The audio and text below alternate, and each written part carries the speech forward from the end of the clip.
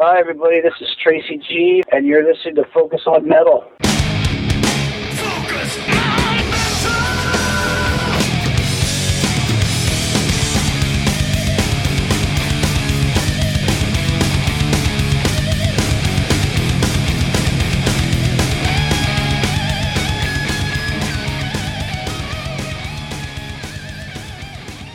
Hey, Metalhead, Scott Thompson here, welcoming you to episode 284 of Focus on Metal. Before we dive into this week's show, just want to throw out a couple of quick reminders to everybody out there. First up is Inside Metal. The LA metal scene explodes. That sucker, at least part one of it, is going to drop on June 10th, followed by Inside Metal, the LA metal scene explodes part 2. That one will drop on August 12th. Why am I telling you this? Because this is an awesome documentary series put together by one of our friends of the show. In fact, not just a friend of the show, but even kind of an inspiration behind a lot of what we do here on the show. Of course, I'm talking about Bob Nalbandian. We've had him on plenty of times, and we had him on talking about the first part of his LA Metal trilogy. Hoping to have him back to talk about this second part as well. Of course, the first part focused on all of the stuff that happened in the 70s leading up to the 80s, and then part 2, which is the one that drops in June and August. Those two DVDs focus in on the LA metal scene part that everybody seems to know about. And the third part that'll be following behind that, I'm not sure when, if we talk to Bob, we'll get that at least somewhat nailed down, is the LA thrash scene. So good stuff there by Bob and everybody over at Metal Rock Films. And you want to go ahead and make sure you pre-order yourselves copies of those DVDs. You can do that up at Amazon.com, and I'm sure there's lots of other places you can get it as well. And since we just talked about Bob Nalbandian, I also want to remind everybody that Focus on Metal is a part of the Blast Syndicate. That's right, blastsyndicate.com. Go up there and get blasted. Of course, what that is kind of a loose association of a whole bunch of shows, including Bob Nalbandian shows, but also Iron City Rocks and Mars Attacks and Wiki Metal and Neckbreaker and MSR Cast. Let's see, who else did I forget there? Oh, yeah, that's right. There's Metal Geeks and Radioactive Metal. Duh, how can I forget Radioactive Metal? So a lot of great shows all tied into the Blast Syndicate. As I said, go up to blastsyndicate.com and you can find all of those shows there. All right, so no track of the week this week. Why? Because we have got an insanely long interview with one of our favorite guests once again right here on Focus Metal. I'm talking about Tracy G. Of course, Tracy G came into our Focus on Metal lives while we were doing the big long project on Strange Highways. And since then, we can definitely say that Tracy has become a friend of the show. We've had him on a few times since then. It's always great to have him on, and this week is no exception. Had Tracy back on to talk about the Tracy G Group's latest release called Tramp. We promise we are going to play you some samples off of that killer release here on the show this week. And if you want to pick up a copy for yourself, you can go to tracyg.com. In fact, I would highly recommend when you go up to pick up Tramp, you also pick yourself up a copy of This Device as well. That's the release you put out before this. It's another killer release full of great Tracy G Group tracks. So as I said in the beginning, we have a lot to talk about this week with Tracy G. Tons and tons of stuff. Tracy's definitely a talker, which is great because it makes editing for me a hell of a lot easier. And he definitely has some really cool stories to tell as well. Not only about stuff with the Tracy G Group, but also going back and talking about things with Ronnie, and we also even get into a little bit with Angry Machines. Of course, this is an anniversary year for Angry Machines, so of course, why not talk to Tracy about that as well? So some great Angry Machines talk on here as well. So again, lots of stuff this week, so why don't I shut the hell up and get right into our talk with Tracy G. Hello. Tracy. Yes. How we doing? Richie here from Focus on Metal. Hey, Richie. How you doing, man? I'm good. Are you okay to do the interview now? Sure. Yeah, excellent. I'm here again with my co-host, Scott. Hey, Tracy. Damn glad to be talking to you again, man. Hey, Scott. Good to hear your voice. I still had your, I guess I still had you guys' phone number in my phone because when you just called it, it came up with your phone number. I didn't know I still had it. Yeah, we still had yours too. We knew we'd be talking to you again. Oh, sweet. How you guys doing over there? Great. Doing great. And tell you, even better with this freaking amazing album you put out too. Just unbelievable stuff, man. Thanks. Tell me again, are you guys calling from, where are you calling from? Just outside of Boston. Oh, Boston. Okay, I don't know. I was thinking, I was like, New York or something. Close enough. 4 hours away.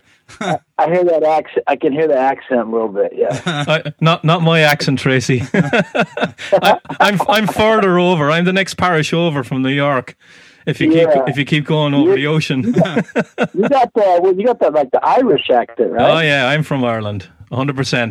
Scotland or Ireland or not? Oh, I'm Irish. Yeah. Irish. Okay. Yeah. Yeah. That's cool. Okay. Yeah. So, like, just before we get into it, Tracy, we want to talk, just to let you know what we want to talk about. We want to talk, obviously, about the new album. We want to talk a little bit about the Live at Hammersmith, the DVD that came out with the Strange Highways tour. And then I want to get in a little bit with about Angry Machines. That's 20 years old. That's 20 years old this year. Oh, yeah. Okay. Yeah, I know. We're all getting old. I know. And then people like to...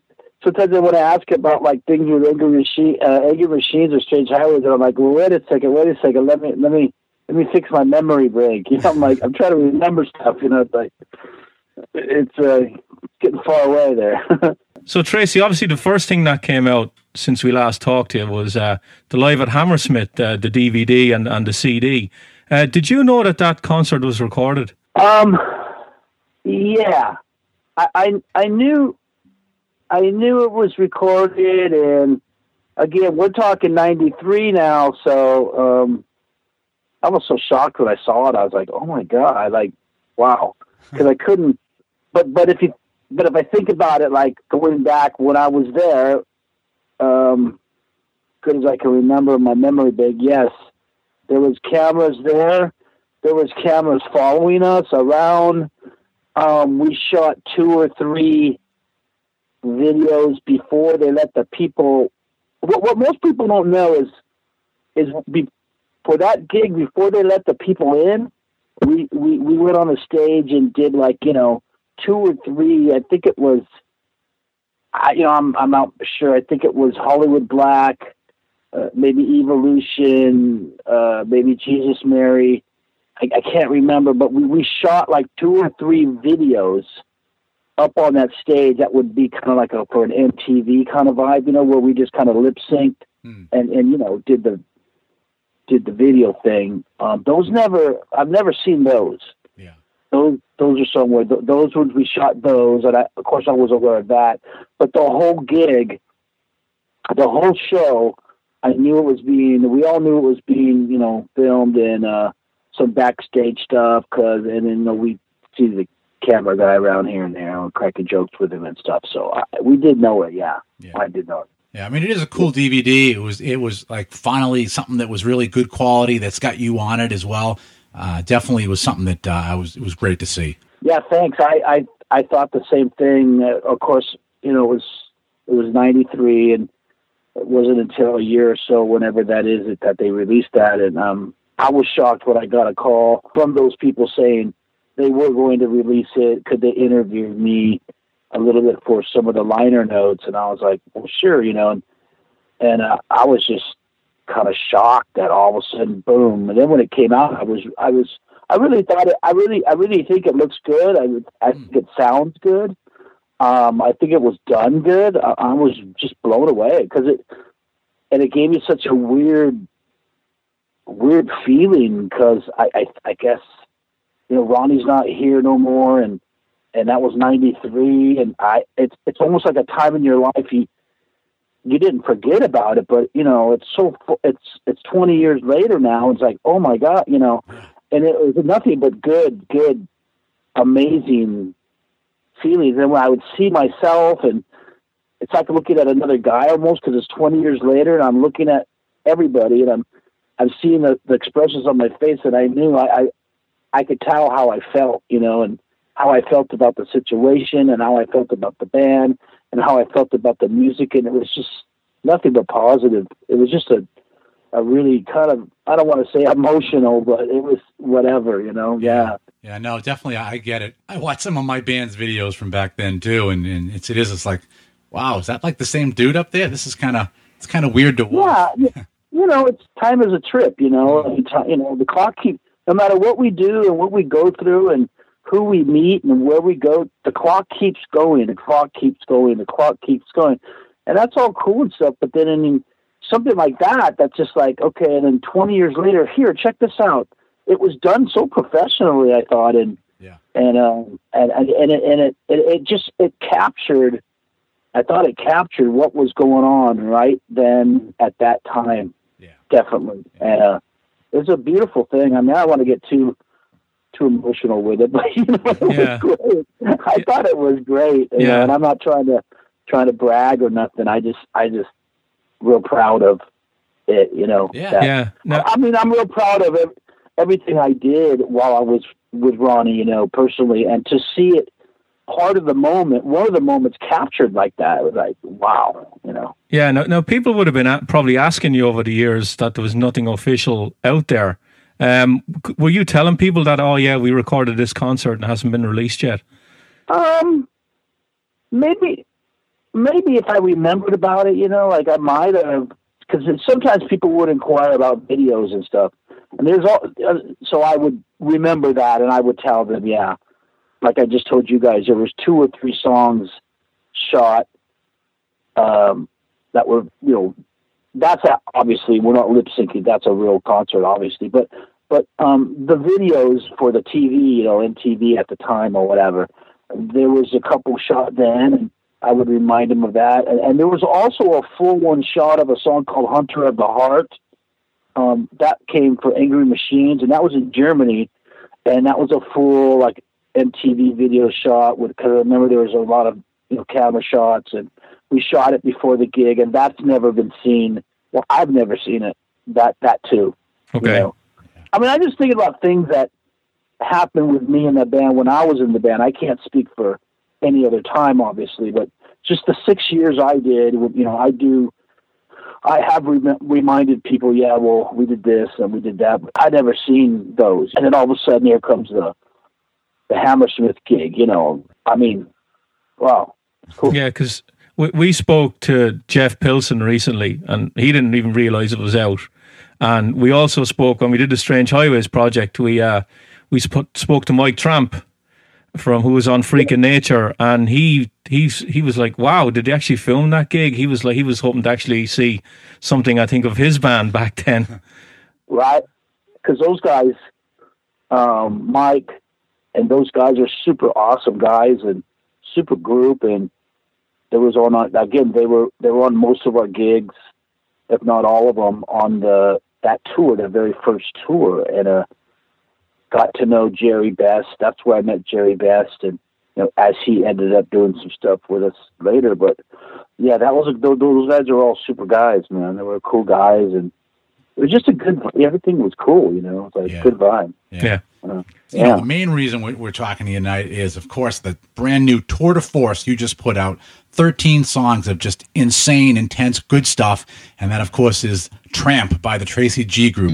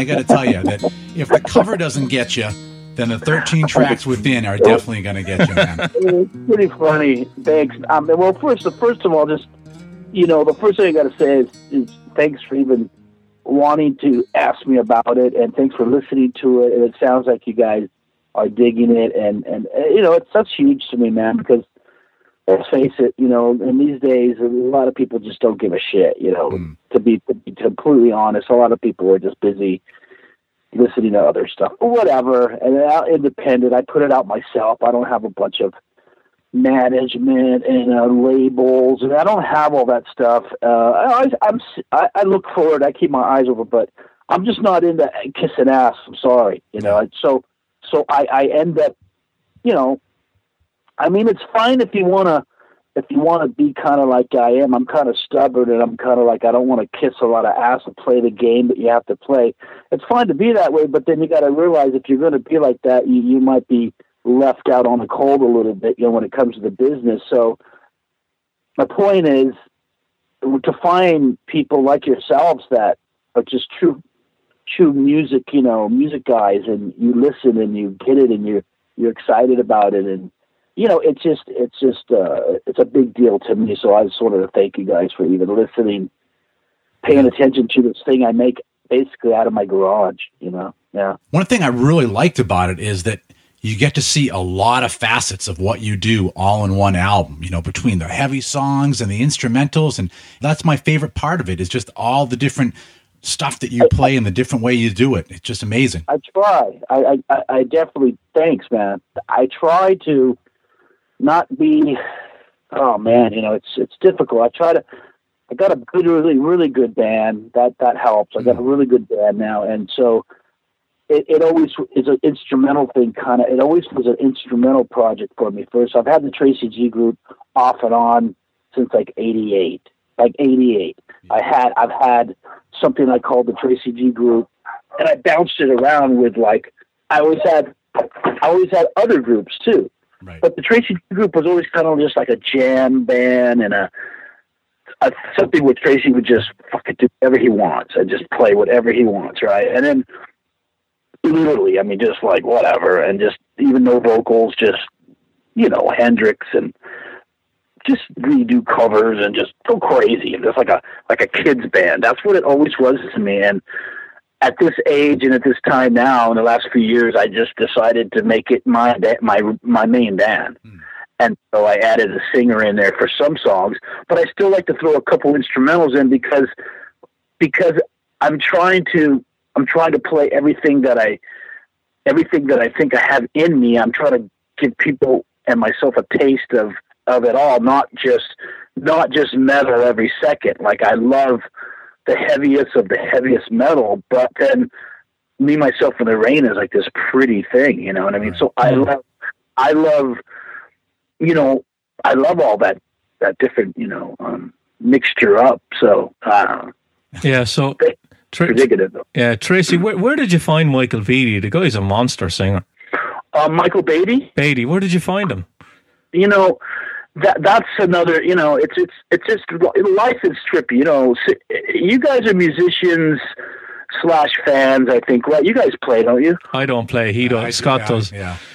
Okay, well, you know what I mean. I think you're going to know what I mean when it comes to putting a band together and finding musicians. It's not that easy to find the ones that work with you good, let alone a singer. That's just tough. Yep. And I say that to you guys because I know people out there that don't play in bands, they might have heard that, but I don't think they know how hard that is to find a workable person who, his attitude, you can talk with a guy and you can work with the guy, and then he could sing. It's tough, Oh, yeah. And sometimes you don't find out till you get in that certain situation, too. I remember being in a band.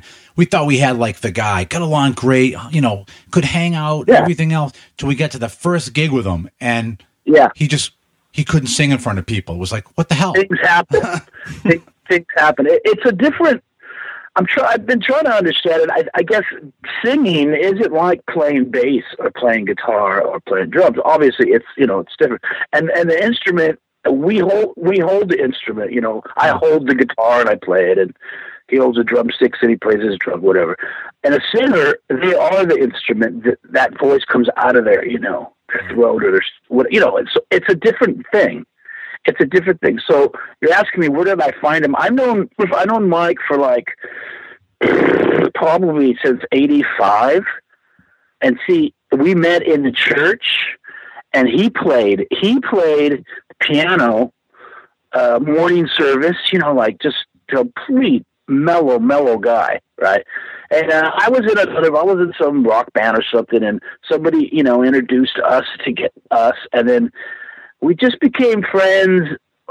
And I'm his friend and I'm his buddy, but more than that, I think our relationship is because of the music. And I just mean that because I think that's the truth. It doesn't mean I'm not his buddy. I am his buddy, but we've always had this excitement and passion to play music, whether it's like to mix his soft kind of vibe into my craziness, we would mix it, see?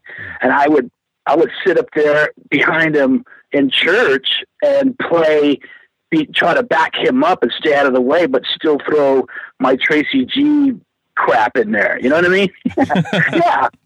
Yeah. That's basically, it's 85 or something, right? That's how it started. And through all this time, up until, a year or so ago, I played with him off and on, whether it's coffee shops or we go to Hawaii and play churches or coffee shops or just wherever, kind of like more of the mellow stuff, because that's what he does. And I love to play anything, so I would kind of just be behind him trying to back him up and stay out of the way. But yeah, he likes the way I play, and what he does, I like what he does, but he's a full musician, meaning he plays guitar, he plays acoustic guitar really good. He plays piano really good, and he sings really good. So he's more of like he's not just a singer, see? Like, here we go again.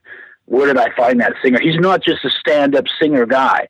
He's a musician, if that makes sense, you know? He's a more rounded musician, so he could pick up his acoustic guitar, and then we could just start to jam like a couple of kids, and then he could sing. So we just did duet things, or me and him, throughout all the bands I've ever been in since 85, 90, all through before the World War III, during the World War III, before Dio, during Dio, after Dio, doing I've always known him. But he's always, every time we've ever done anything, it's like mellow. It's sort of mellow, because that's how I associated him, see, because I met him in the most mellow place I could meet him, which is, in a church. I mean, come on. It just, so every time, it's kind of funny. Yeah. So every time I wanted like a heavy... You're talking about this mellow. I'm trying to put it together. You're talking about this mellow dude. And all I can think of is like Leach and Arrogant Prick. Yeah. I know Leachy's thinking the same thing. It's like, you're right. Wow. It's funny. It is, because that shit's. I've opened up a new door for the guy that when this guy Mike Beatty that's singing the Leach, and not only is he singing, he writes. That's another thing. He's a writer. He writes. So. It just makes my job a lot more easier, if you know what I mean. I just give him these awful riffs and these crazy, and then, but let me tell you where it started with the heavy stuff with him. I had all these years and all this, I recorded all this stuff for all these heavy singers and Dio and everybody else and all these great heavy singers. And, I got to the point where about a year and a half ago, I wanted to, I got asked to go to New Zealand with a band, hired me to go to New Zealand and play for a week with them. Super cool guys. And the Luke Casey, his name's Luke Casey. The name of the band was Head Casey. And he goes, we love your stuff at Strange Highways. Will you come to New Zealand and go on tour with our band for a week? And I'm like, fuck yeah. So there I go, right? Now, these guys wanted to stick Strange Highways in the set. And I'm like, yeah, I've never played any Dio stuff other than in Dio. I've never covered it or anything up to that point. So we played Strange Highways in the set in New Zealand, and even if some of the people didn't know what it was, it really got a good response. The song itself, I'm like, and it felt so awesome to play it. It brought me back to that time, So I thought, when I come back home, I'm gonna stick this in the band I got now. I didn't have Michael Beatty singing the heavy stuff yet, though.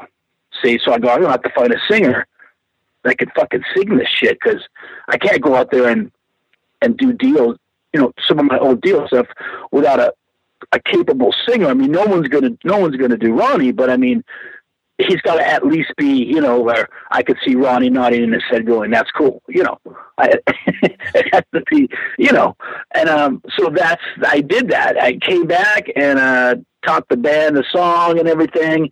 And then, I just, you know, the only heavy thing I'd ever recorded with Mike Beatty up to this point, I think the heaviest thing I recorded with him, because all we did was top 40 up to this point with Mike Beatty. The heaviest thing was like War Pigs by, you know, Ozzy. Okay. And you know, that's heavy. That's hard rock, but it's not a deal. It's not heavy, you know what I mean? Mm. And he did that really great. And then, so then I thought, well, Mike, I called him one day. I go, do you think you could try to do Strange Highways? And he, you know, he was kind of like, oh, hell, I don't know, you know?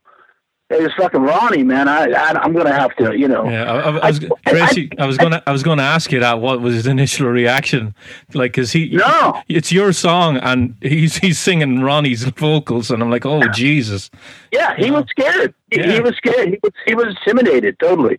He was like the way you think he'd be, because he's, you know, he's just like that. He's got a lot of experience singing, but not that kind of stuff. See. And I've never even recorded with him or anything playing that type of stuff, even though I known him since, you know, 85. So here he comes. He comes over and he sings it from the beginning, which is really pretty. I knew he could do the beginning, but you know, the bulk of the song, can he push his voice to make it sound? And he did, and it sounded killer. And I'm like, dude, and that just started it.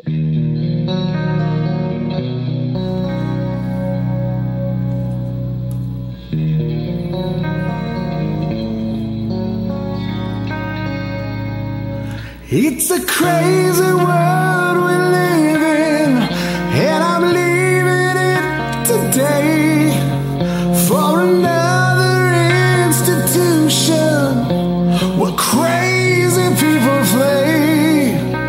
Every time I climb a mountain and it turned into hill, I promised me that I'd move on.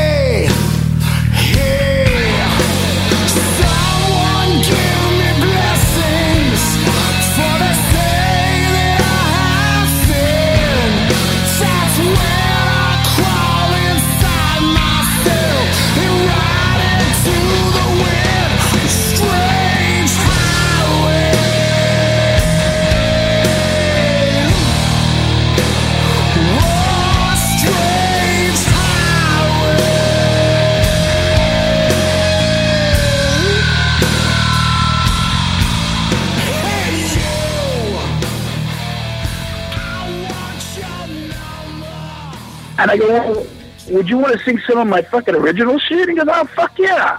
So there you go. That's what you got. You're hearing him sing, you know, Revolution and The Leech and, you know, that shit on that album, that new album. And it's the first time he's ever sang anything heavy or even fronted a heavy band like this. So it's brand new for him, but yet I've known him kind of my whole life. So it's a good feeling. It feels right. It feels like it's supposed to be. He's super respectful for, you know, especially the stuff we do with Ronnie. So we've demoed we don't sell it or nothing. We just demoed it so that we could play it live. We demoed Strange Highways, Pain, and we just demoed Evolution. And those will be the 3 songs we can pull from when I play. And we can do, some people, are you going to do anything from any of your Dio stuff in there? I'm like, yeah, here. And Mike pulls off pretty fucking good. I mean, he does Ronnie good. I mean, nobody's gonna sing it like Ronnie Dio. He's not trying to sing like Ronnie Dio. He sounds like he does when he sings The Leech or Revolution. He sounds like that. Yeah. I saw the clip, Tracy, you put up of Evolution, and he fucking nails it.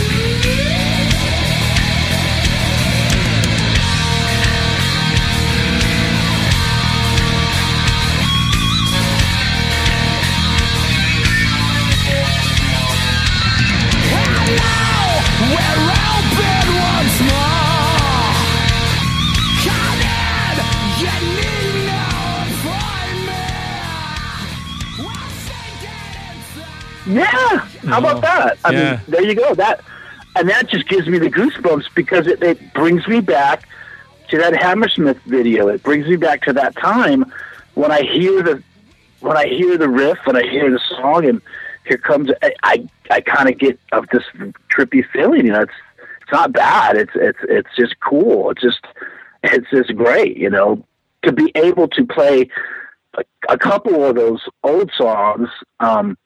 Live, at least, I'm not re-releasing them on an album or nothing. They're just to play live, to help out the set, because I like to do some originals, and now I could do a couple of Dio songs, and then we do, I think, maybe War Pigs and a Hendrix song. We like to mix it up in there and play a couple songs people recognize and all that shit. Yeah. That's all. So hopefully I answered your question about Mike Beatty, like how I know him. No, that was good. Always count on you, Tracy, to give us the total, complete rundown. So I try. I mean, how else would somebody want to talk to somebody now? We know whenever we talk to you that you're actually going to talk. Like sometimes you get artists that give you like 3-word answers, but it's great talking to you because you take us on a journey every time, and it excites me because you want to know. I mean, most, like I told you at the beginning, most people don't want to know. They don't care. Most people just don't care. They're busy with other stuff. And I can tell you that the music I spend so much time working on, you guys get it, and you take the time to listen to it, and you actually you're part of it. You guys have passion for listening and playing music, and that makes me excited. So when you ask, hey man, how did you meet this guy? I'm not going to hold back. And it's not that I'm a people person. It's not like I'm Mr. Life of the Party or anything, but one-on-one, talking with someone who cares, well, I could talk forever about it because it's all truth. It's all factual shit, Yeah. And you got, I know you got Ray Luzier on a couple of the tracks on the album as well. Yeah, we got 3 great drummers on this album. I mean, I'm so blessed / lucky / whatever you want to call it I mean, most guys are lucky to have one great drummer, if you know what I mean. And you're only, for me, a band's only as good as the fucking drummer. I mean, the drummer just has to be super, super. With me being spoiled, doing sessions with Mickey D, albums with Vinny Appice, Mike Tirana, Ray Luzera. I mean, who am I leaving out? I mean, fuck. You know, these guys are big time drummers. Yeah. So I can't. It's hard for me to play my stuff and make it serious without a son of a bitch on the drums. Yeah. So, Ray, you know, he's busy guy. You know, he's all over the place with his corn stuff and everything. But, you know, back in 2003, 4, 5, 6, you know, I did a bunch of tracks. I did a bunch of tracks with Ray for all kinds of different projects. Well, I just dug down and, you know, 3, 4 of those songs, changed the songs around, wiped out the singing, gave the songs to Mike Beatty and to see what kind of songs Mike Beatty could make up out of these old riffs that I had with Ray. Because the drum tracks are just smoking, see? So that's what I did with like a couple of songs. So I got Ray on there. And then, of course, Patrick Johansson, he did 14 years with fucking Yngwie. So I had run into him, and he's just a monster drummer. So he was kind of like the guest drummer. He took 7 songs, and the drummer we use locally is named Adrian Aguilar. And I think he's just like 25 years old, and the guy's just like a monster. So I got all 3 of those guys on this album, and you know, fucking drumming has to be just stupid to me. It has to be just stupid great. Yeah.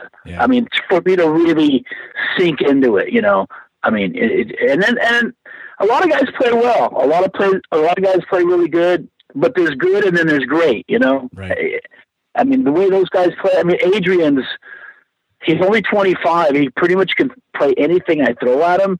But I mean, Ray and Patrick have, you know, they're older than him. They have the years on him, so they're a little bit more experienced. But Adrian's right there, you know, and I'm just real proud that he wants to be part of, you know, playing with us older guys, so to speak, you know. Yeah, no, that's one thing that really hooked me in the Erector was, first off, the drums just like knocked my balls off, and it was like, me too. It was like, holy shit! But you know what it reminded me of? It reminded me of Vinny. Like the drum line on there is like, this is like a Vinny Appice like drum line, and then after that, I'm like, I'm really getting into it. And then I'm like, wait a minute, what's going on with the bass here?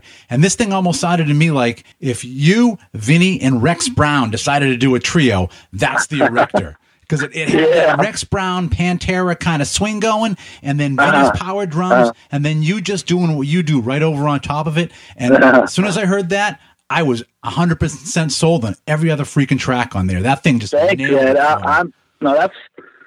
That's a nice compliment, because, you know, Rex and Vinny are, like I say, they're 2 of the best, you know what I mean?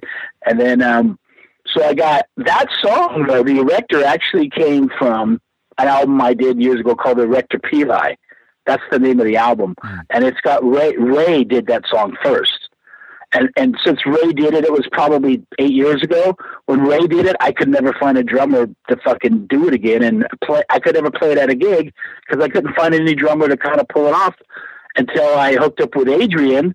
And Adrian pulls it off. We play it live. And then, of course, Patrick got a hold of it and did his thing on it. I mean, it's a drum fucking song to the max, man. Yeah.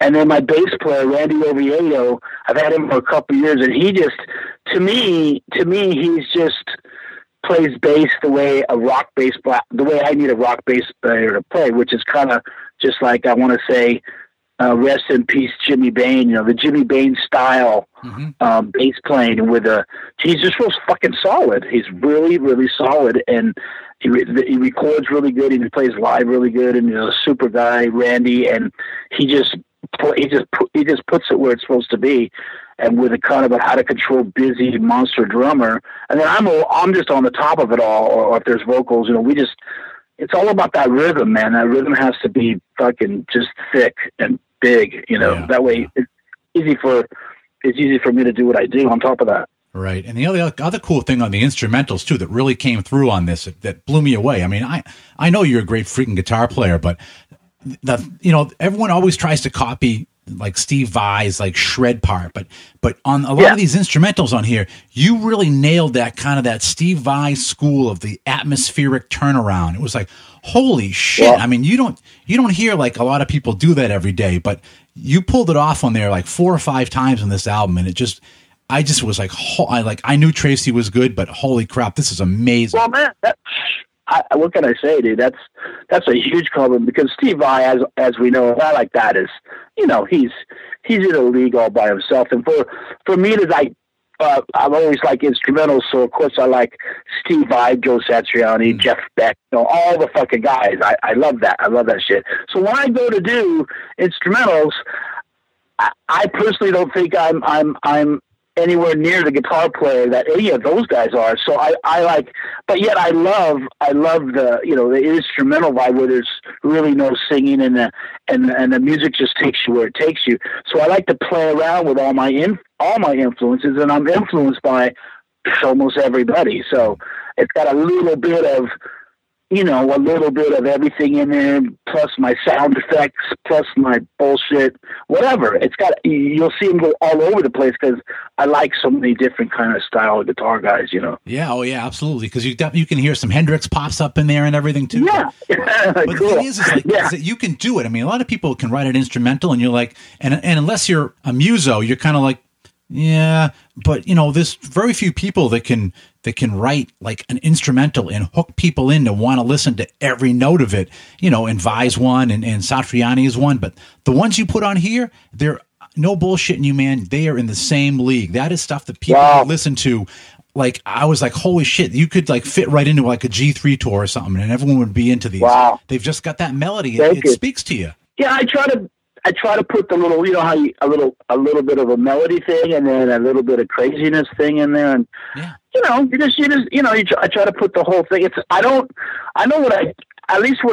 can't give myself credit for what I don't try to do is I don't try to just show off and just go as fast as I can and just play all my fast scales and licks just to try to keep up with the fast. I don't do that, because I don't think I can do that. Like, that's not how I play or what I do. I play off of I play by feeling. If something makes me feel to play fast, I'll play fast. But if it makes me feel to hold a note, and it might sound like, you know, an old Hendrix or Clapton or Jeff Beck, like, that's what I'll do, because it's all about what the music makes me feel. I'm not, no matter what anybody says, I'm not trying to show off, you know. That's one thing I liked about this, Tracy, is that I listened to the whole thing, and you know, you are always such an honest musician, and I can say I listened through this, and I've listened to everything you've ever done, and I'm like, I'm really glad that there's no like gratuitous just guitar masturbation on here, to like, just because you can, like, everything that's on there. When I hear it, I'm like,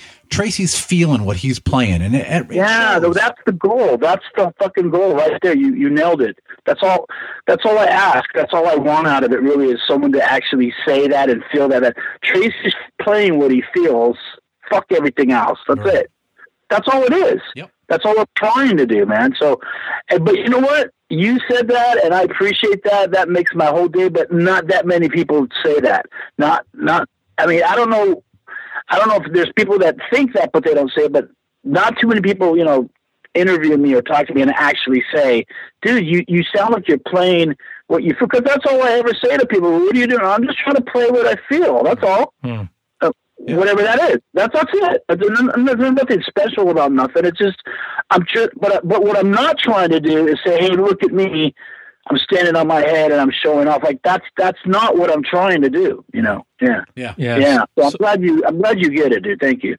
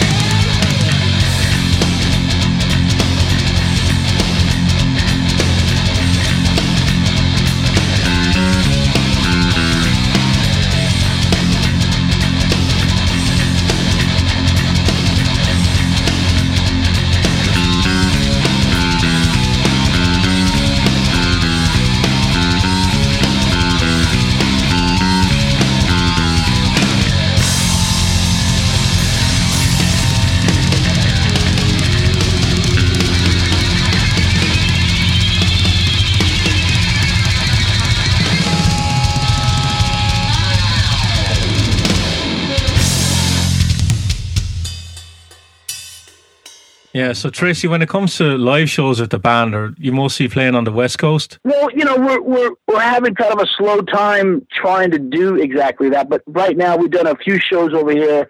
I'm looking for a kind of I guess it's called a booking agent to help me book some shows. And I want to get a lot more.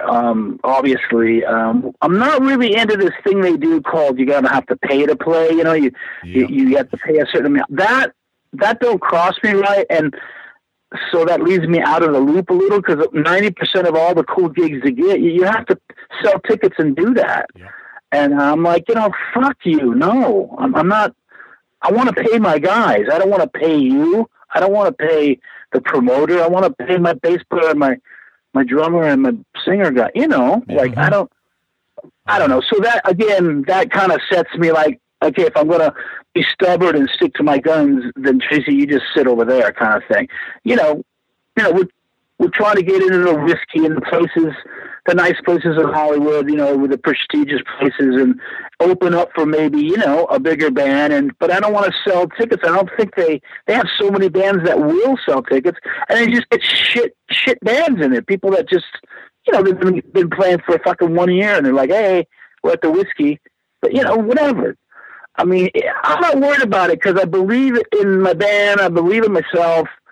I believe in this new album. I think it's heavy. I think it's really got a lot of stuff in it. So I just pray that it'll hit somewhere and someone will let me in and either open up or I know it's fucking good. I think it's good, man. So I don't worry about it.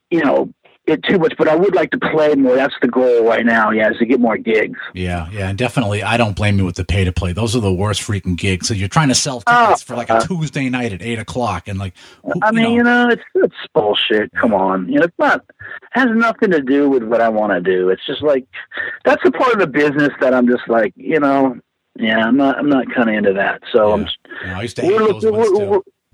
We're all asking around, and everyone's helping in the band. Bass players, sending out stuff, and a singer, Mike, and everybody. It'll land. It's not like I have a shit project, or right. a product. I mean, I have an album. We've only sold a few copies. I'm not ashamed to say that. I know. I only sold a few copies, not because it's not good, because nobody fucking knows about it. I mean, I know all that, So.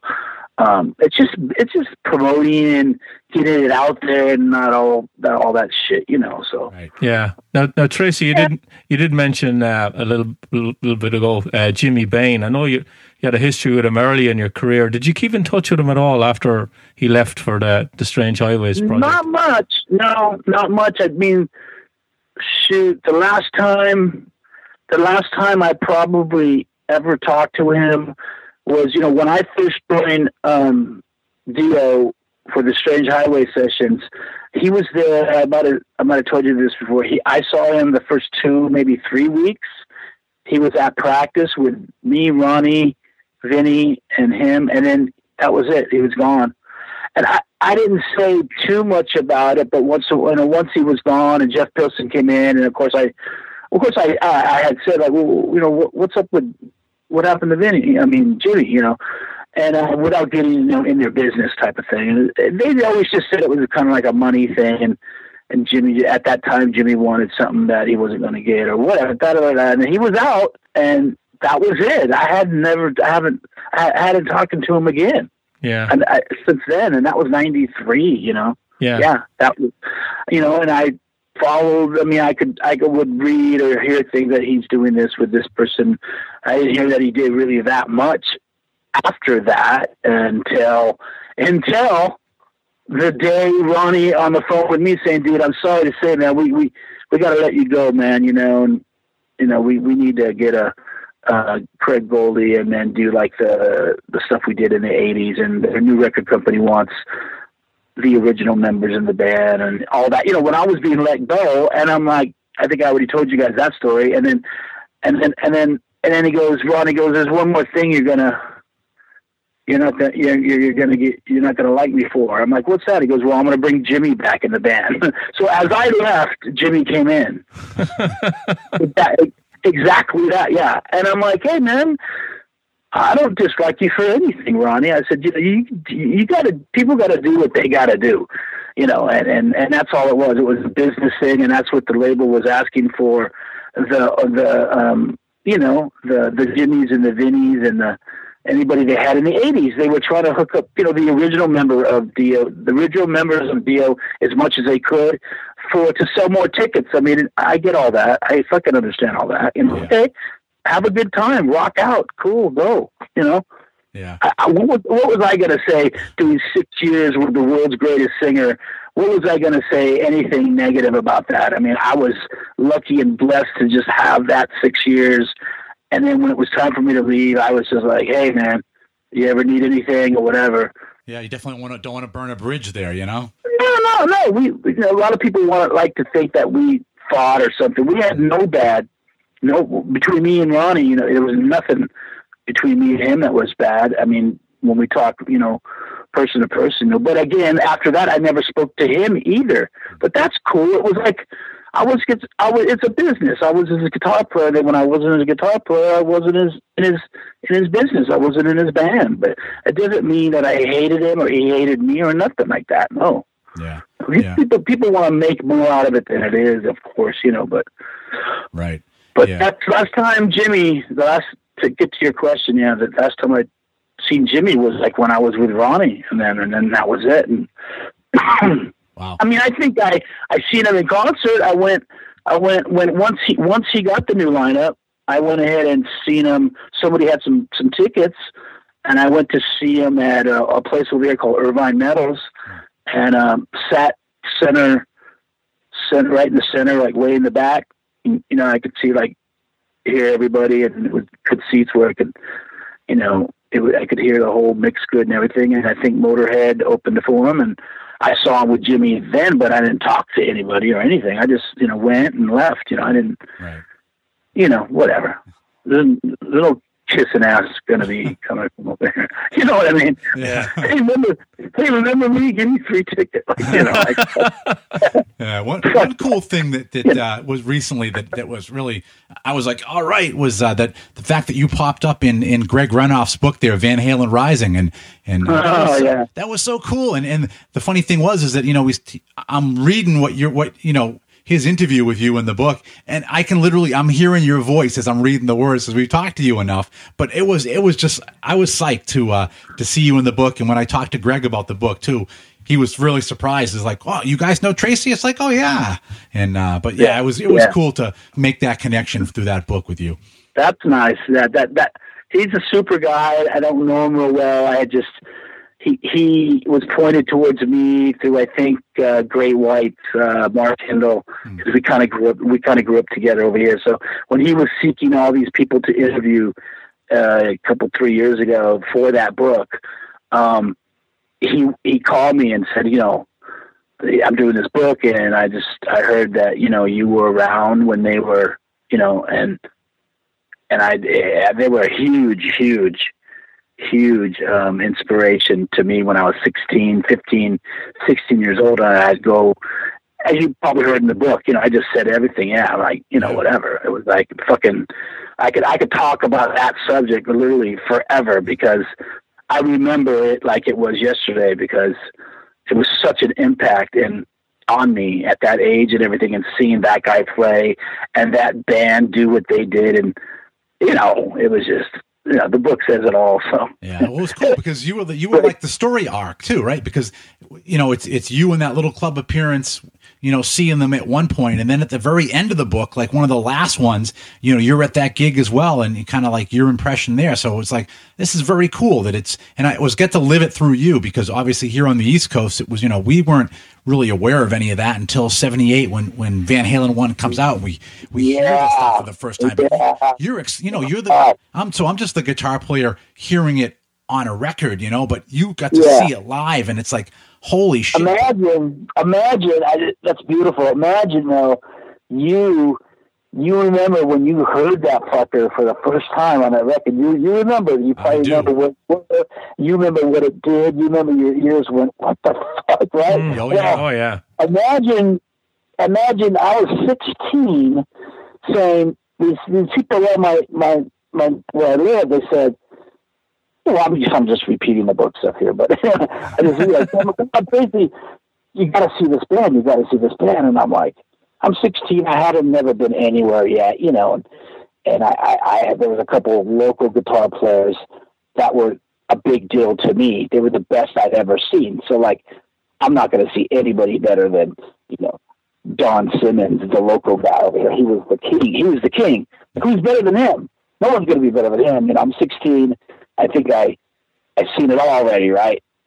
So he goes, no, you got to come. You got to come to, you know, where the fuck it was, Golden West Ballroom in Norwalk over here. See this. You got to see these brothers. They're brothers. You just got to see this band. So you heard them. You heard it for the first time on the album, which was done amazing, produced amazing, produced perfect, fucking perfect.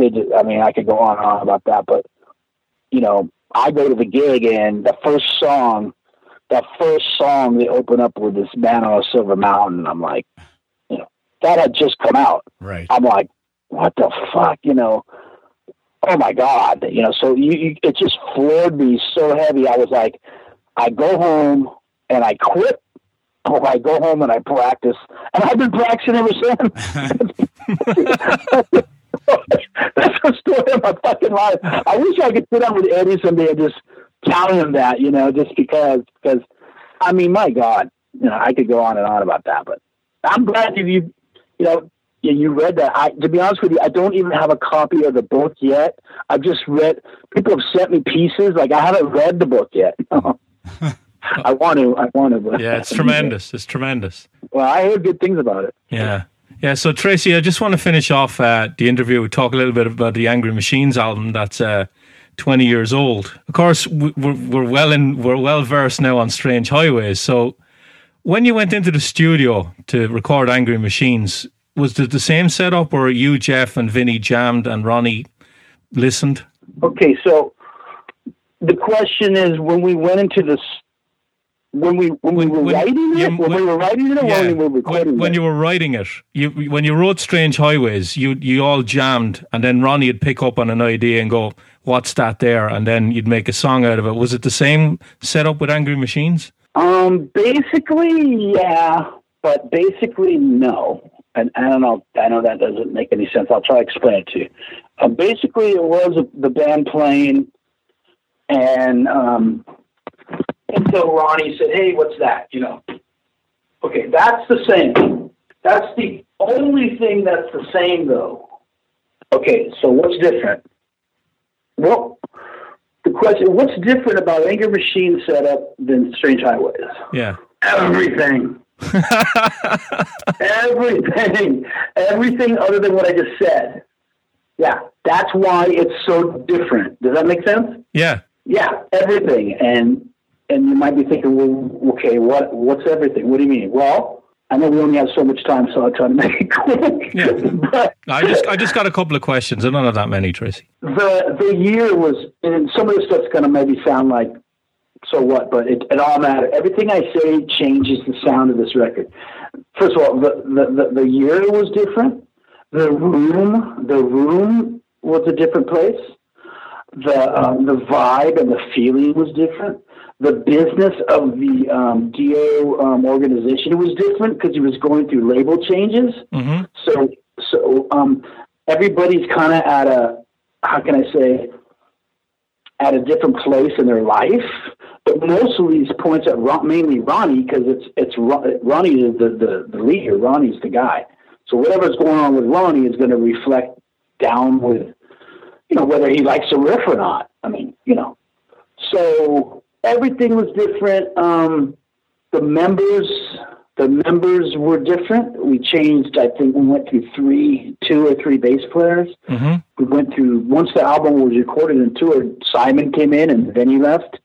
That's night and day. But Simon didn't have anything to do with writing the album, so you're kind of talking about the writing of the album, so I'll try to stay there. But maybe I told you this before, but maybe I didn't. In Strange Highways, each song took approximately a week to complete. So we'd be on Monday, we'd be jamming. Like today's Monday, we'd be at practice jamming. Hey, what's that? I don't know. So we put a little riff together. Roddy would take it home and, you know, try to put some words to it, come back. We had a couple more parts, finished up. By the time Friday came, that song was pretty much ready to go. Mm-hmm. That's pretty much Strange Highways. In Anger Machines, and I'm not bullshitting, it was a month. Each song didn't go to the next. We didn't say, "Oh, this song's done," until like a month was gone. That's the fucking difference. Yeah, that must have really pissed you off because, like, you're a big time field player. You must have wrecked your head. It drained. It wasn't like I was pissed off because, number one, I'm playing with Vinny Appice, Ronnie James Dio. You really can never get pissed off, you know. Not like I couldn't get pissed off playing with these guys and making music, even if it was ass backwards. You know, I couldn't really, you know. I'm playing with the best, so it's like, hey, whatever. But now that it's 20 years later and you're fucking asking me, I was thinking, what the fuck? Yeah, I was thinking, what? Because I can only play so many riffs and give you so many ideas, okay? Mm-hmm. And I play it after one idea and a month goes by. When that album was over, I was just drained with creativity and riffs because I gave I dug so deep because I was trying to please the boss because nothing goes forward until Ronnie goes, yeah, that's cool. If Ronnie doesn't dig what he's hearing, then nothing moves forward. You have to keep playing. You can only jam and be creative for so long, and then you kind of have to just, you know, put it down or something. Creativity is weird. You guys know that. Mm-hmm. You know, it comes or it goes, or it doesn't come at all, or it goes, whatever. And usually the spontaneous shit's the best.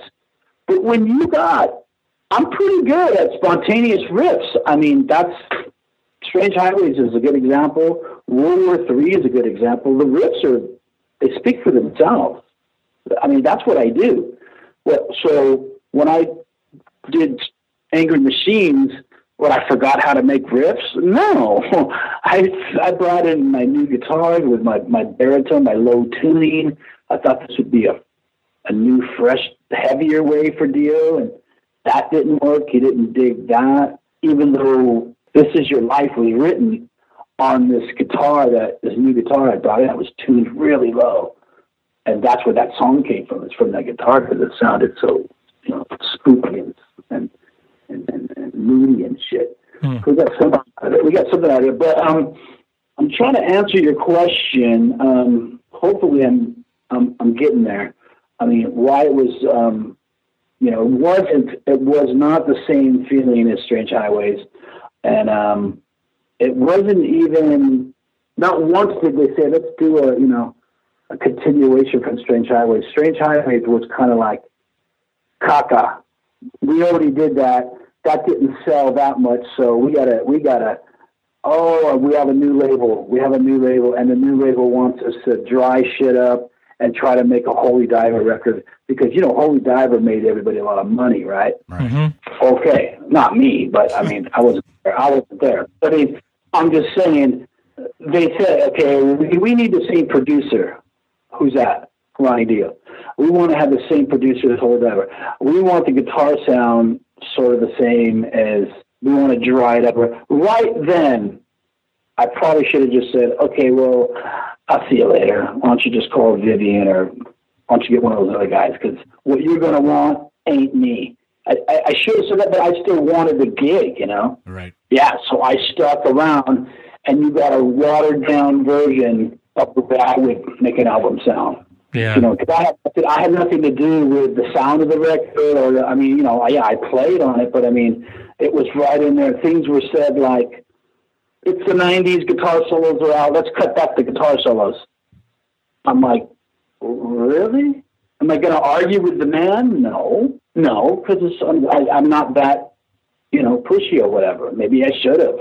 I didn't think that was going to get me anywhere. Yeah. So I just said, okay. I mean, you're going to cut back the guitar. You're supposed to put more guitar, so you're supposed to lead the way, not. I know the trend. The trend was like guitar solos are dying. So, but you're Ronnie James Dio. You know? Right. Just Yeah. like he wanted to add another guitar player when he wanted to let me go. First he didn't want to let me go. He wanted to just add another guitar player. Like I told you guys this before. He wanted to add another guitar player and just have me play rhythm. I said, "You're not AC/DC. You're not Aerosmith. You're not two guitar players in Dio. That's not Dio. You got one guitar player." You know, I had to tell him that. I told him that. Yeah, Tracy, I want to ask you about one song on the record. "Stay Out of My Mind" was written solely by Jeff Pilson. How did that make you feel, seeing an album on like that you weren't? You know, Ronnie had nearly always co-written everything, and you'd co-written back basically. Well, okay, first of all, that's a great question. Because I pretty much said it all. But that was halfway through. Jeff didn't come in until halfway through the album because he's like, if we don't get Jeff Pilson in here, we're never going to finish this record. We got to get this one done. We got to get this record done. Because it was taking too long already, and it was taking too long because he wasn't okaying any of the riffs. It was taking too long because every song has too many riffs in it. That's what's wrong with it. It has too many pieces. That album, the songs don't have a chance to rock. Right when they start to rock, they have another part. They have another part. They have another part. They have another part. And you can't do that in rock. We're not a progressive rock band, but it got so progressive that the regular person don't get it. So halfway in, Jeff Pilson's fucking awesome. He's a talented fucking guy. He can sing, he can play, he can write.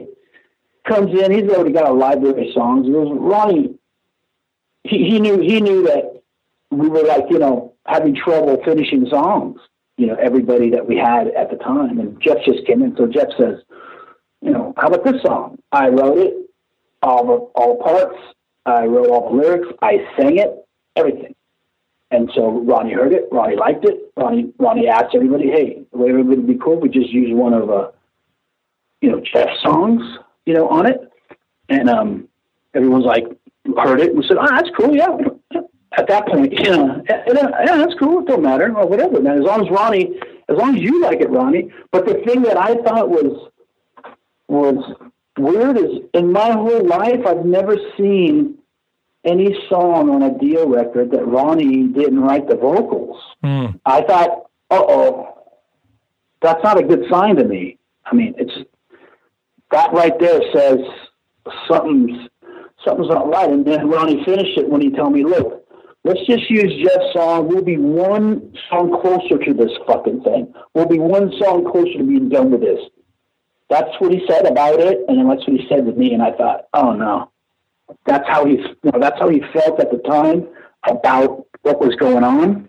So, and that's to me not that's not a good sign. You know, that means you want this album to be over. Let's just hurry up and finish it. And it was a cool song. It's not our song. It's Jeff's song, and it's never been done like that. I mean, Ronnie's always wrote all the lyrics for Tony Iommi and all the lyrics for,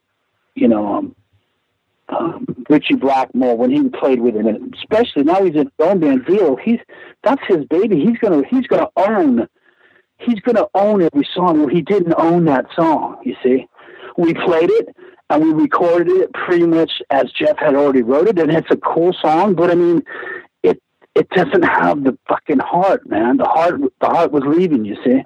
Yeah, the other thing that confused me, Tracy, when I got the CD was I opened it up and there's you, Vinny, and Ronnie, and Jeff is on the album and he's not in the picture, and I'm like, who's in the fucking band? Because in the beginning, I'll explain that. In the beginning, when we needed a bass player and Jimmy wasn't around, Vinny and Ronnie went to Jeff's house because they're friends of him. Jeff, he's in Dawkins, though, remember? He's in Dawkins then. And he goes, do you know any bass players? You know any bass players, man? You know any bass players? And he goes, what about me? He goes, well, you're in Dawkins. He goes, I can find time to do this. Fuck, let's go jam, you know? So here comes Jeff. And he found time to make an album. He found time to do a tour. He did.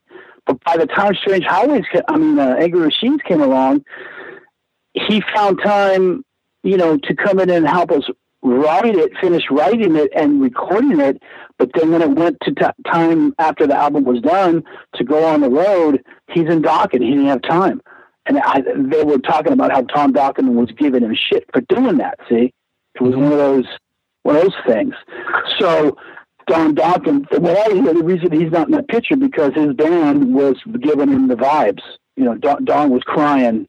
He's going to take the picture with those. You know, it's a typical same old fucking shit. You know, like. So we're like, there we are, just our three. Yeah, three of us, yeah. Yeah. It's just typical musician life bullshit. You know what I mean? It's like, what the fuck? You know, and to this day, a lot of people do ask me that same question that you just said. They said, what happened with the three? And you know, because people on the outside, they don't know. And what kind of weird bullshit goes on behind the scenes? Well, hopefully I'm answering some of those questions to some people, you know, whatever. But of course, it goes back around to lead singers, right? They're weird. So there you go. Well, you know, I don't want to just pick on them really, but they tend to be a little bit out there, sometimes, you know.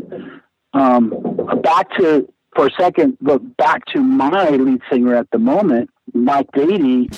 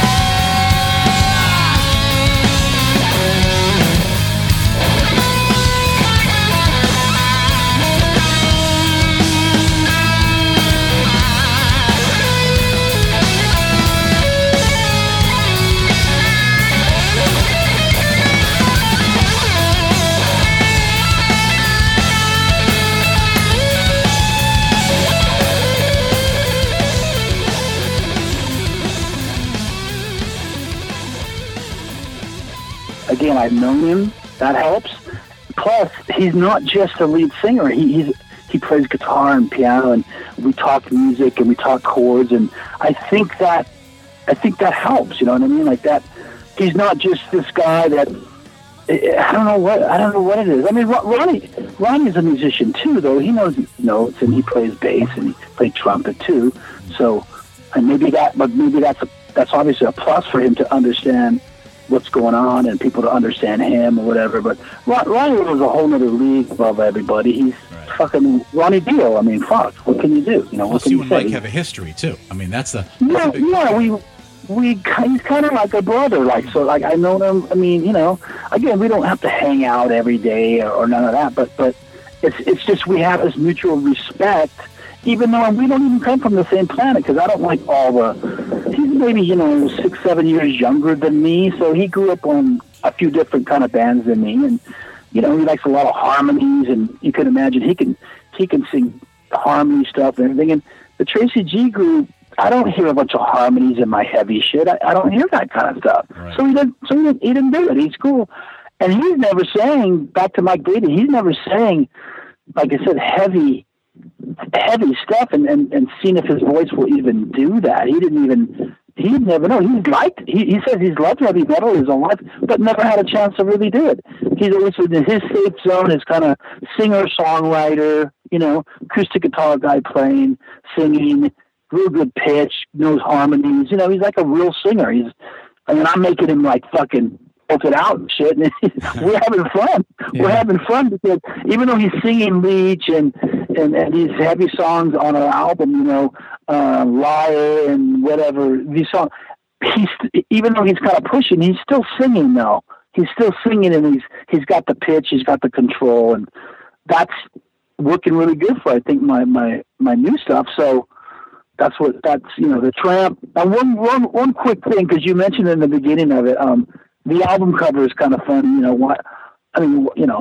Why the girls ask? Well, why not? But I mean, what does that have to do with anything, right? I mean, what does that have to do with any of the music or anything, right? You know what I mean? Like, yeah. Where did that come from, right? I like this story a little bit. We didn't know what to call it. I didn't know what to call the album. We had all the songs.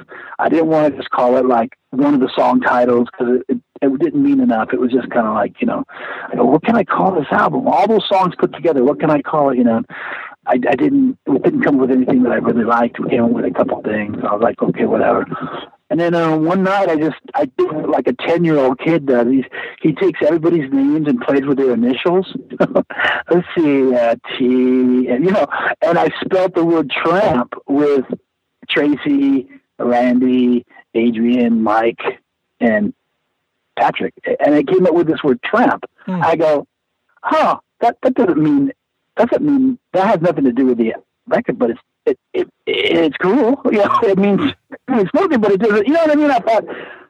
I called Mike and I told him. He goes, Tramp. I goes, oh, well, okay. And I told him it was our initials, and he goes, oh, that's okay. At least it means something to me, right? It's like, okay. And then an hour later, he's the one that Mike goes, I got it. Goes on the back of a girl's, butt or whatever, the Tramp stamp, just put Tramp back there and just have this hot picture of a girl, Yeah. And I go, fucking perfect. Because that's what I needed to finish it all, even though it doesn't have anything to do with the actual songs. The Tramp ties it all in because it's all of us. Everyone who played on the album, it's our initials. So that's what that is, Yeah, nice. No, I mean, it's definitely great. I mean, the whole thing too, with it, it's Tramp Stamp, but you didn't call it Tramp Stamp, you just called it Tramp. And then I like it because it's like, wow, this album's got a great ass, but inside it's got a huge set of balls. So it's kind of just, it's doubled up all around, man. It counter. I know it's like, well, is this going to be an album for like girls or something, or like is this going to be kind of wimpy, or is this going to be the music speaks for itself. I mean, it doesn't really. It can pretty much have anything on the cover, really, and the music. Tracy, I'd love to go to a strip club and see a girl dance to Leech. So would we.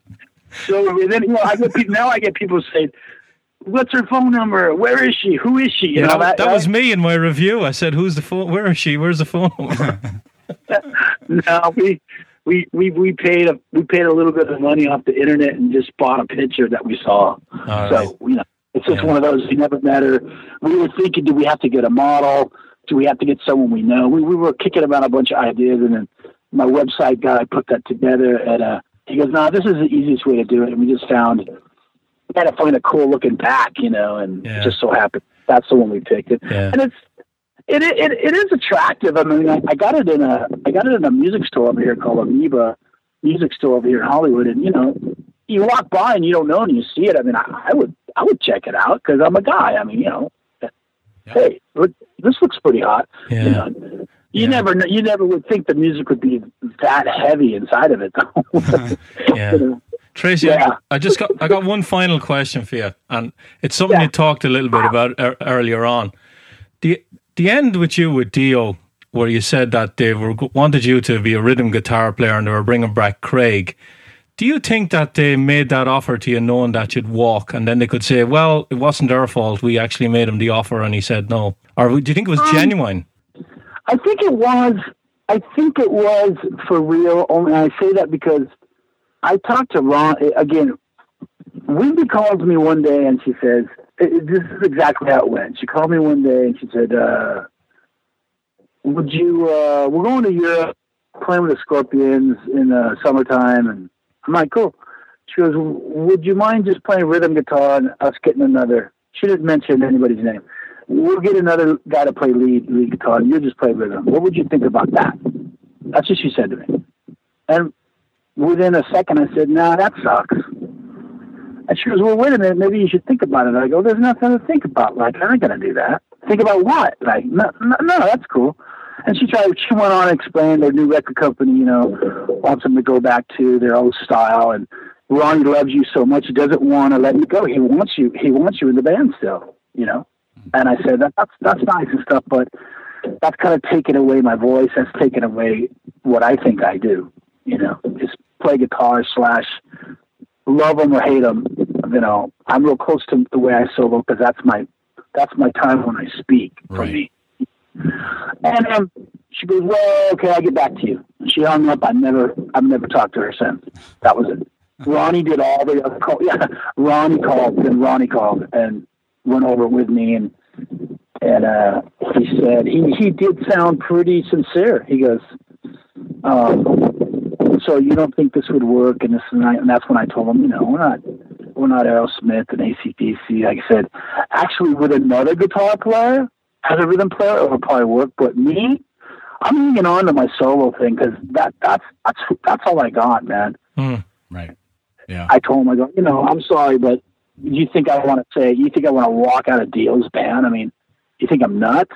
Like, but it was either hang on to who I think I am or put on a fucking dress and stand up there and just be like, hey, everybody, I'm still in Dio, but I'm just bringing them water now. Like, fuck. Yeah. Like, really, like, give me. And then I went further and I said, well, Ronnie, I got an idea. Let's get like another singer too. I said this to him. I can't even believe I said this to him. But I said, how about if we get another singer and it'd be like, you guys trade off parts and shit. I mean, and he stopped me right there. He goes, okay, I get it. I go, I don't really mean that. I'm just trying to put it so you could see what I'm feeling. Like what, I'm not Ronnie James Dio. I'm just Tracy, but I hold myself, I don't think I'm better than everybody, but you gotta hold on to who the fuck you think you are, right. whatever it may be in life. Right. That's right. So I just stood there and I got booted out for it, but I feel good today that I did what, I wasn't some suck ass. Yeah. Yeah. Exactly. So, I answer your question. I think it was sincere because then he said, okay, I'll talk to you later or whatever. Then he called me back. He said, okay, I just talked to Wendy. We're going to just leave it the way it is. Everything's cool. He said, forget we ever had that conversation. He said, I go, you want me to just forget we had that? I go, I knew something was up right then. I go, okay, Ronnie. I didn't push it. I said, okay. And then I go, in about a week, as soon as they get whoever they're going to get, they're going to hook them up now. Right then is when they called Craig and they made sure Craig could do it. And once they made sure they had a fill-in for me or, once they made sure they had, I think, a guitar player, a week later, he called me and said, all right, dude. I go, don't tell me. You got to let me go, right? Because I already knew. And he goes, yeah, I just, powers to be are just too strong. And, they want these guys I played with in the, in the 80s for selling purposes, and Jimmy Bain and all that, And I just wished him luck and said, cool, dude. He told me, I wish you were a fucking asshole. It'd be a lot easier to get rid of you. He goes, I wish you were a fucking asshole. This would be easy, but this isn't easy, dude, because I totally dig you. And I go, I know you do, but I know you're happy to do what you have to do, because he's got, it was a business move, and they were telling him, and I think it was sincere, dude. I think it was sincere. I don't think they were just, but then, who knows, right? Who really knows in life, That's just the vibe I picked up. And Ronnie, was a pretty intense guy, but I spent a little bit of time by myself with him and talking and at his house and stuff like that. And I think he was pretty honest about that. And I think if nothing else, he might not have liked everything about my playing, or maybe not even liked everything about me. I don't know, but I know he respected that move I did. I know he respected it. If nothing else, if that makes any sense. It doesn't really help your bank account or help you, help you in the job, but respect is, it's what it is, right? Right. Yeah, I think that's what it was. Yeah, I don't know. Yeah. Well, it's cool that, all these years later, you're still, doing it exactly the way that you want to do it. And, of course, part of the reason we're talking to you, the big main reason, is so that we can get the word out about the new album. So where's the best place that people can get this sucker? Well, worldwide right now, the only best place to get it is right off my website, which is just TracyG.com. That's out of my store is where I sell it. I'm trying to get it in other places around, but that's the main place everyone can kind of get it for right now. Yeah. Awesome. I'm just like self-produced killer guys in the band. I'm really happy right now. It's just slow getting gigs, but I'm one of those guys that think things happen for a reason, man. So I'm not, I can hold my head up high, whether I sell 2 copies or 2 million. I mean, sure, I'd like to sell, 2 million copies like anybody else, but I mean, that shit has nothing but heart in it and soul in it, and that's why it means a lot to me when guys like you won't even talk about it. Like, it's a big deal, so I appreciate it. Thanks a lot again. No problem. We're always behind what you do, Tracy. You've always been good to us, and you make great music, and it's easy for us to try to do good by you as well. Well, thanks a lot, man. And send me that link. I can't wait for people to hear this. I think this was a... We can't wait for people to hear it too, man. Yeah, no, we always have a blast talking to you, and we appreciate everything you bring to music, bring to the show, and hope you keep doing it for a long time. Thanks, man. Okay, anything you guys need, let me know. Sure, Always. Tracy. Always. All right. Have a good rest. A good night. All right. Bye. All right, thanks, bro. Bye. There you go. That is a wrap for our discussion with Tracy G this week. Told you it was going to be a long one, and I want to throw out one other cool thing about Tracy, too. At the very end of the interview, he talked about, hey, if you guys need anything, let me know. And the guy is true to his word, really. Anytime we work with him, if we've gone back to him, like when Richie wanted to do a follow-up and stuff, boom, the guy was right there. He sent us packages with everything in it. Nothing like getting a big giant envelope full of Tracy G music. The guy is true to his word when he says that. So again, if you want to pick up the brand new one, Tramp by the Tracy G Group, go up to TracyG.com. You can also get Erecta Pile up there. You can get up This Device up there. All that stuff. Pain Savior is up there as well.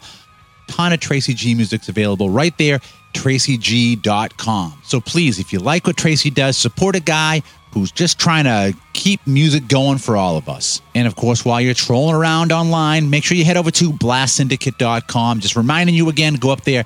Lots of other great shows, a lot of fellow podcasters and show guys up there. Glad that I can call all of them friends as well, but cool stuff, cool topics every week. Don't want to miss any of that stuff.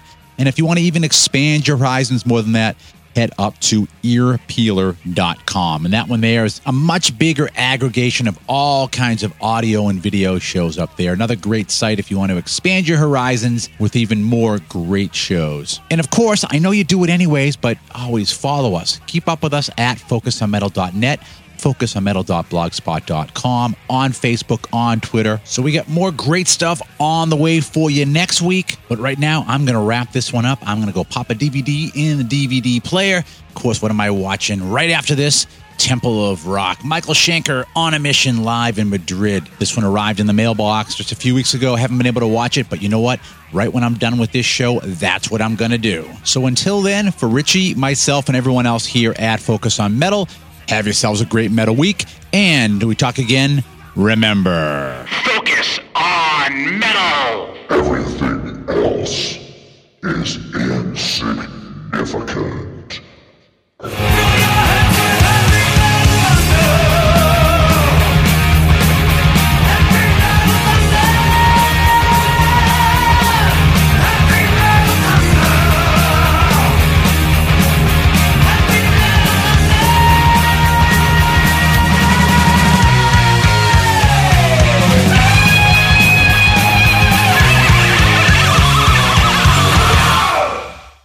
You're still here?